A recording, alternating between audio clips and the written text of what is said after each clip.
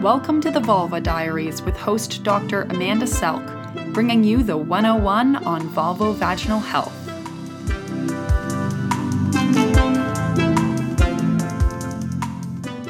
So hi everyone. Today we get to talk to Dr. Tania Day, who's a gynecologist working in Newcastle, New South Wales, Australia. She also has a PhD in the pathology of lichen planus. Hi, Dr. Day. Hello, Dr. Selk. How are you?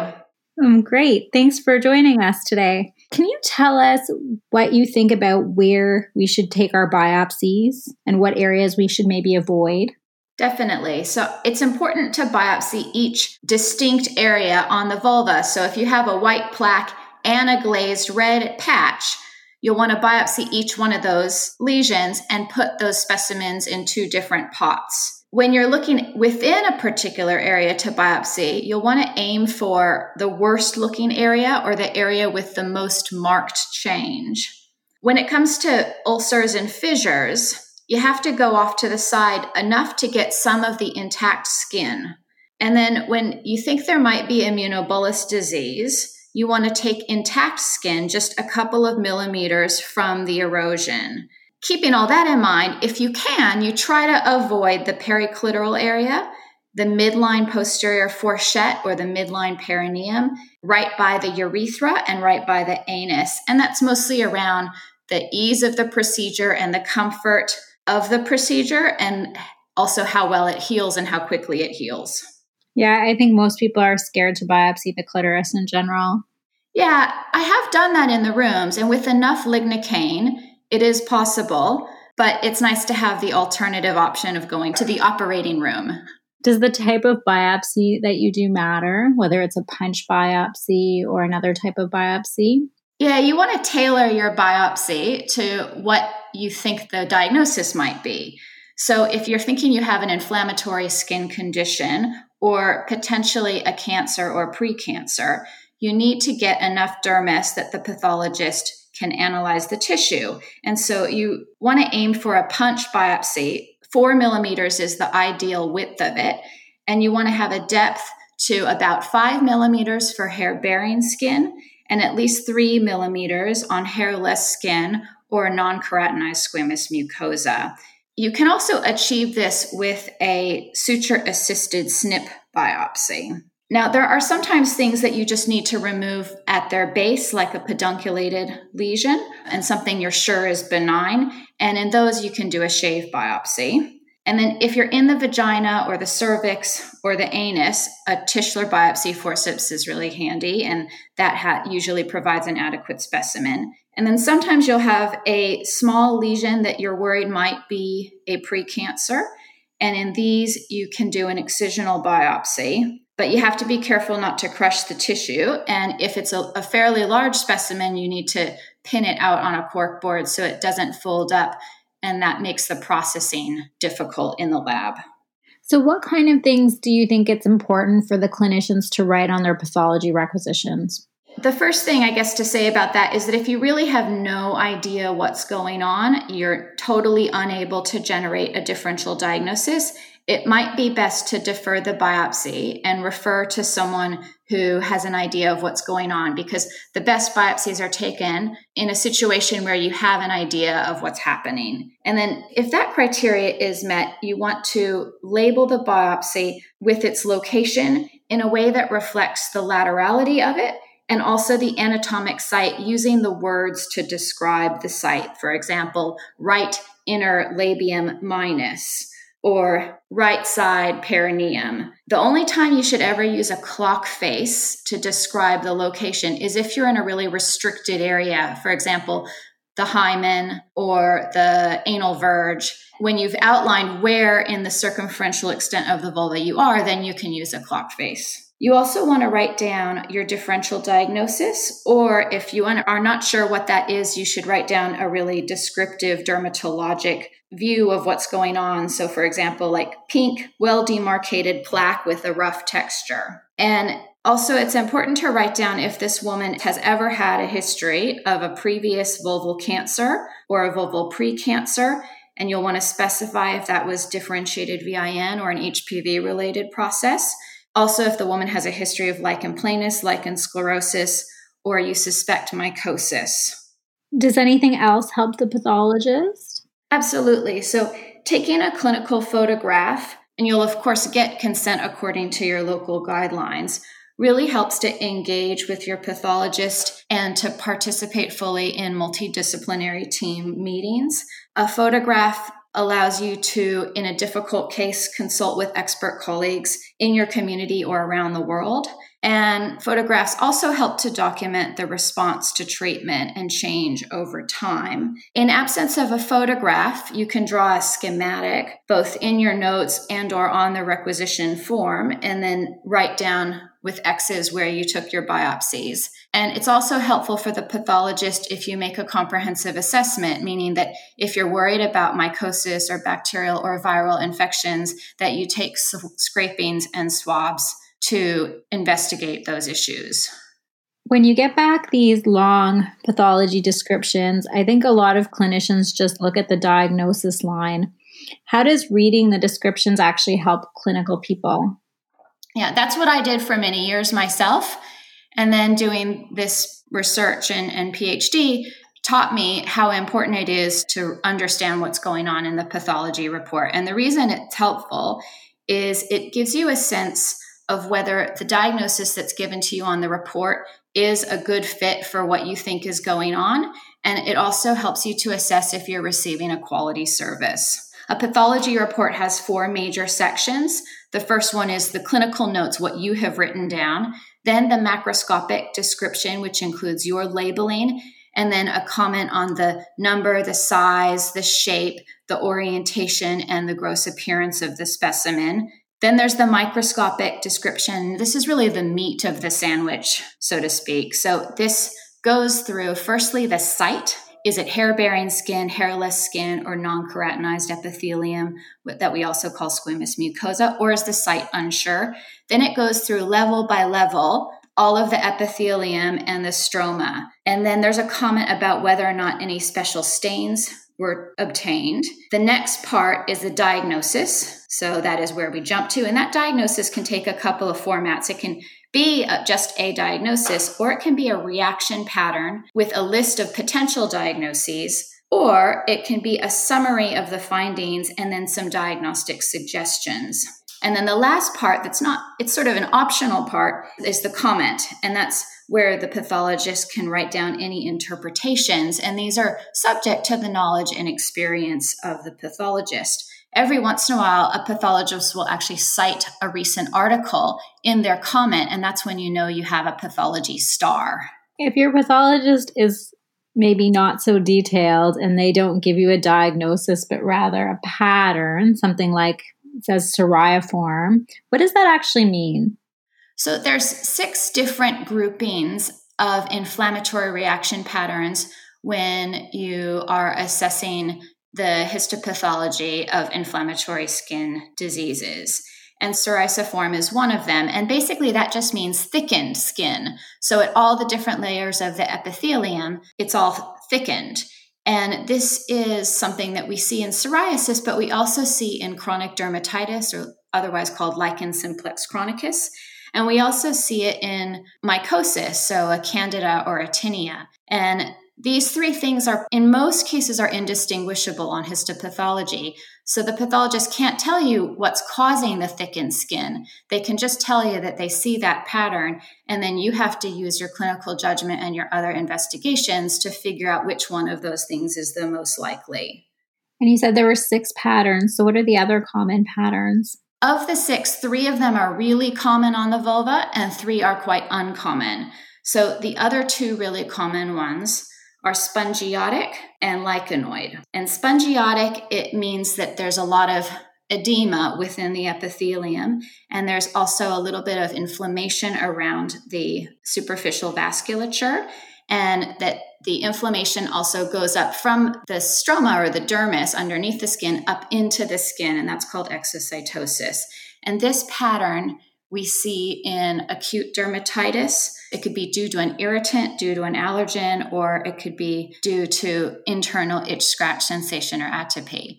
Again, the pathologist can't tell what's causing the spongiotic pattern. they can just tell you what your options are for diagnosis. Then the lichenoid pattern is also called interface dermatitis. And basically the pathologist sees a band-like accumulation of inflammatory cells, meaning lymphocytes, sometimes plasma cells or eosinophils.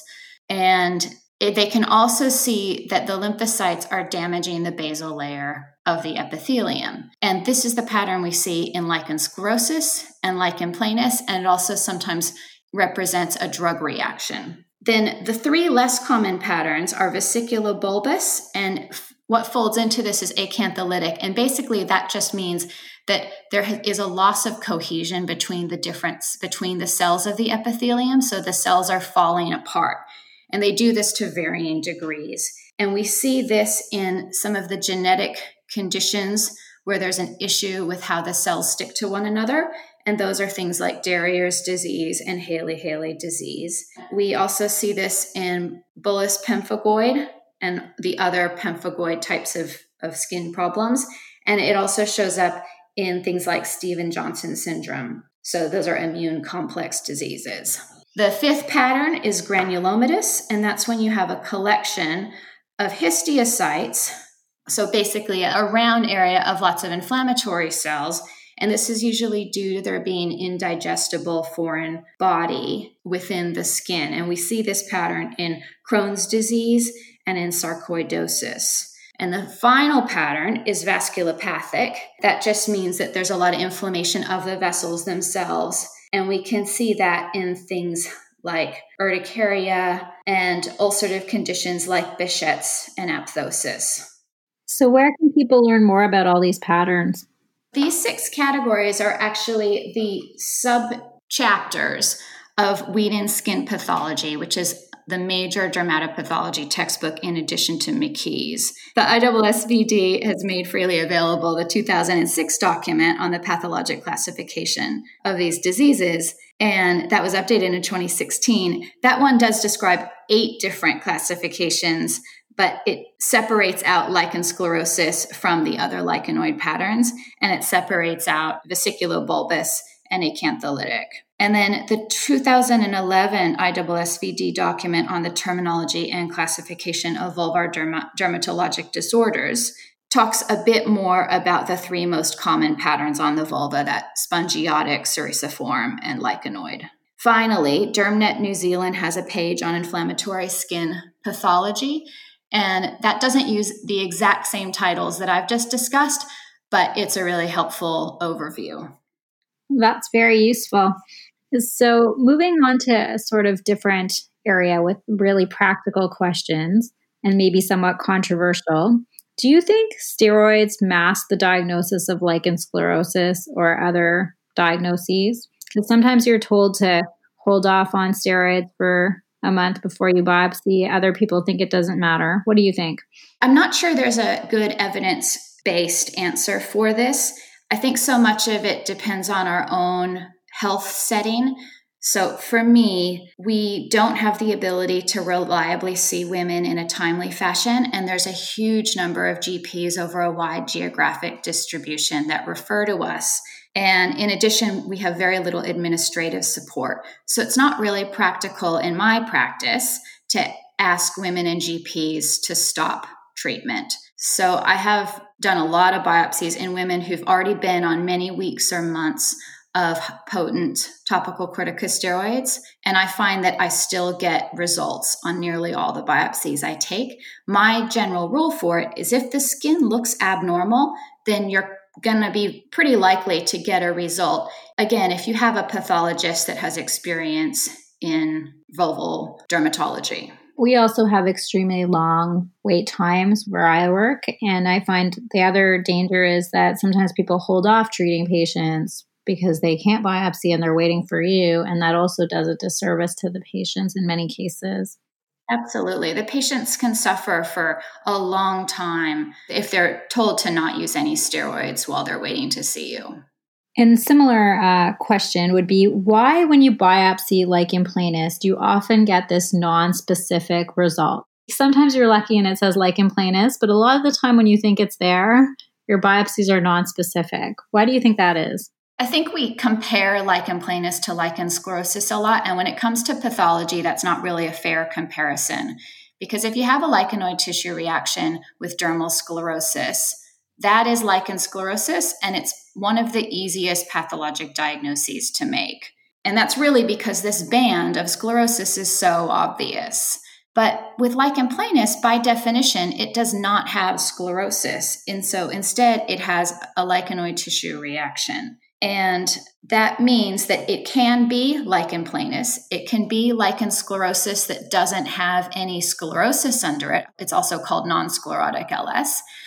Or it can be a lichenoid drug reaction or any other number of much rarer conditions. So you have to use the appearance of the epithelium, so the architecture of it, to figure out if lichen planus is more or less likely, along with some other clues. And that just means it's a lot more difficult to do. There is going to be a document soon coming out by the ISSVD about the diagnosis of non-sclerotic lichen sclerosus, and a different document about the diagnosis of lichen planus. So that'll help explore some of the different clues that pathologists can use to figure out which one is more likely.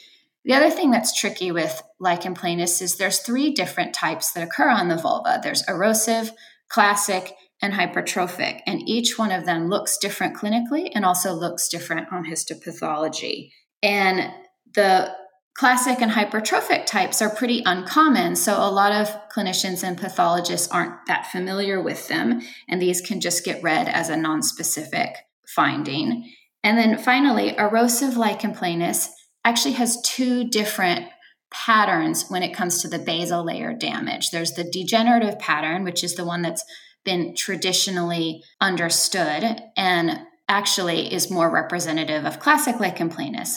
And then there's the regenerative pattern, and that one has only recently been described. So again, is still a bit unfamiliar to the larger pathology community.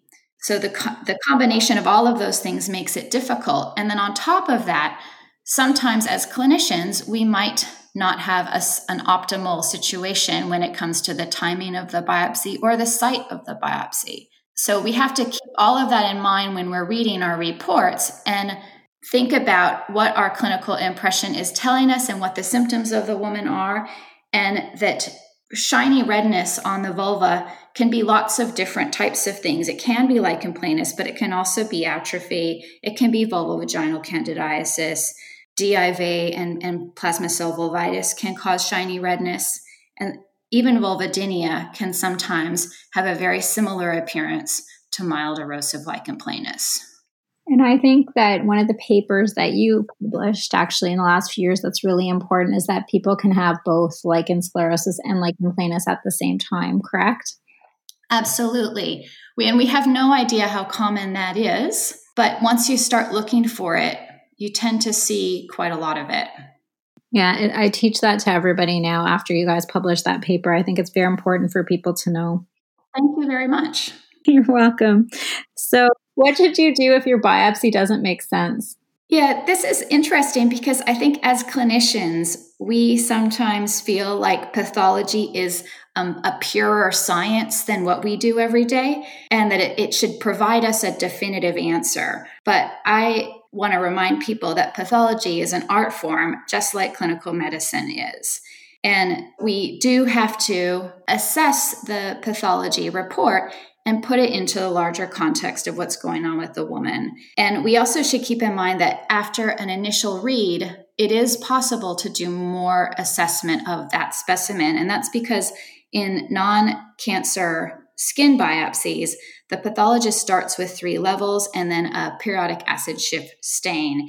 And so they can go back and request deeper levels and more stains on the residual tissue. But this does take time, and we have to keep in mind that a quick turnaround on our pathology isn't necessarily a good indicator of the quality of the service. So let's say we read through our microscopic report and it just doesn't seem to match. For example, they either don't tell you where the biopsy was taken, they don't tell you the site, or they seem to be making a lot of vague comments about atypia and inflammation, but they don't really seem to be describing what's going on with the epithelium. You may then decide that it's best to call the pathologist and just ask what's going on, maybe request to review the slides at a multidisciplinary meeting. And that gives you an opportunity to show a clinical photo that you have.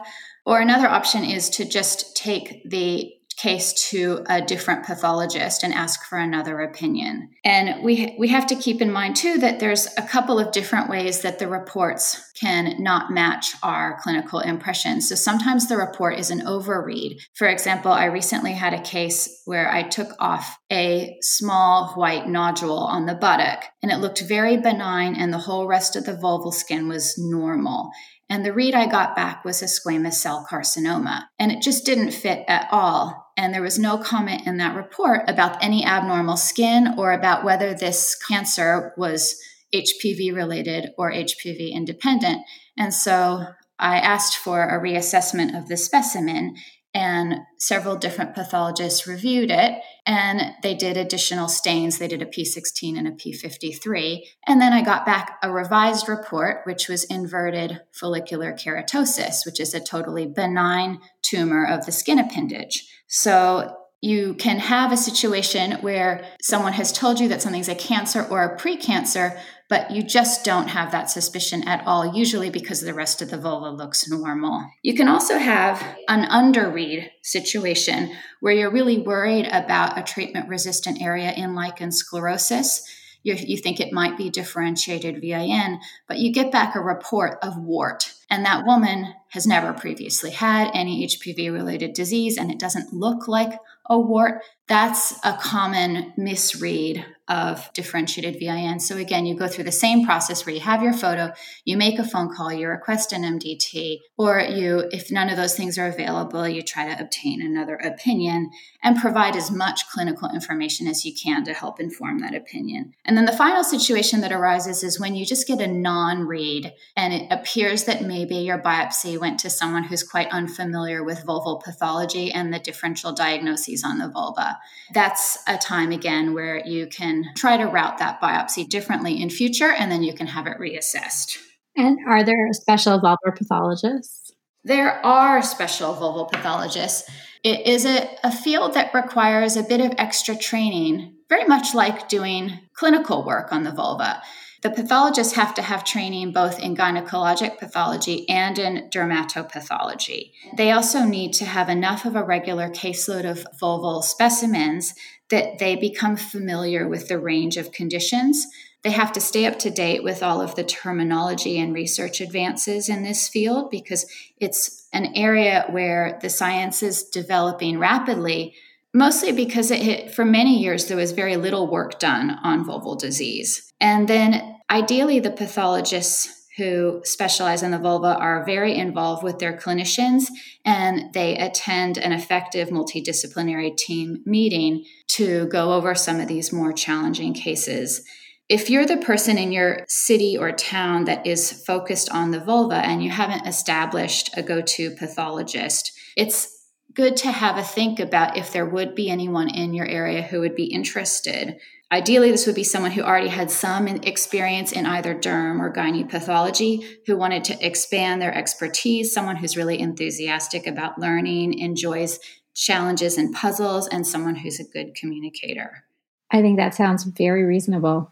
Do you have any last take-home points for our listeners? My take-home points are to develop a good sense of the different diagnoses so that you can write your brief but pertinent information on the pathology request form about what you think is going on, to biopsy each morphologically distinct area on the vulva and then label those with the descriptions and the locations, and to try to just over time practice reading those microscopic descriptions, look up some of the words that maybe are unfamiliar, and take that first step in reaching out to your pathologist to try to develop a relationship with a particular person who can work with you to try to identify the best fit diagnosis for women with vulval disease, ultimately, our treatment depends on having the best diagnosis. And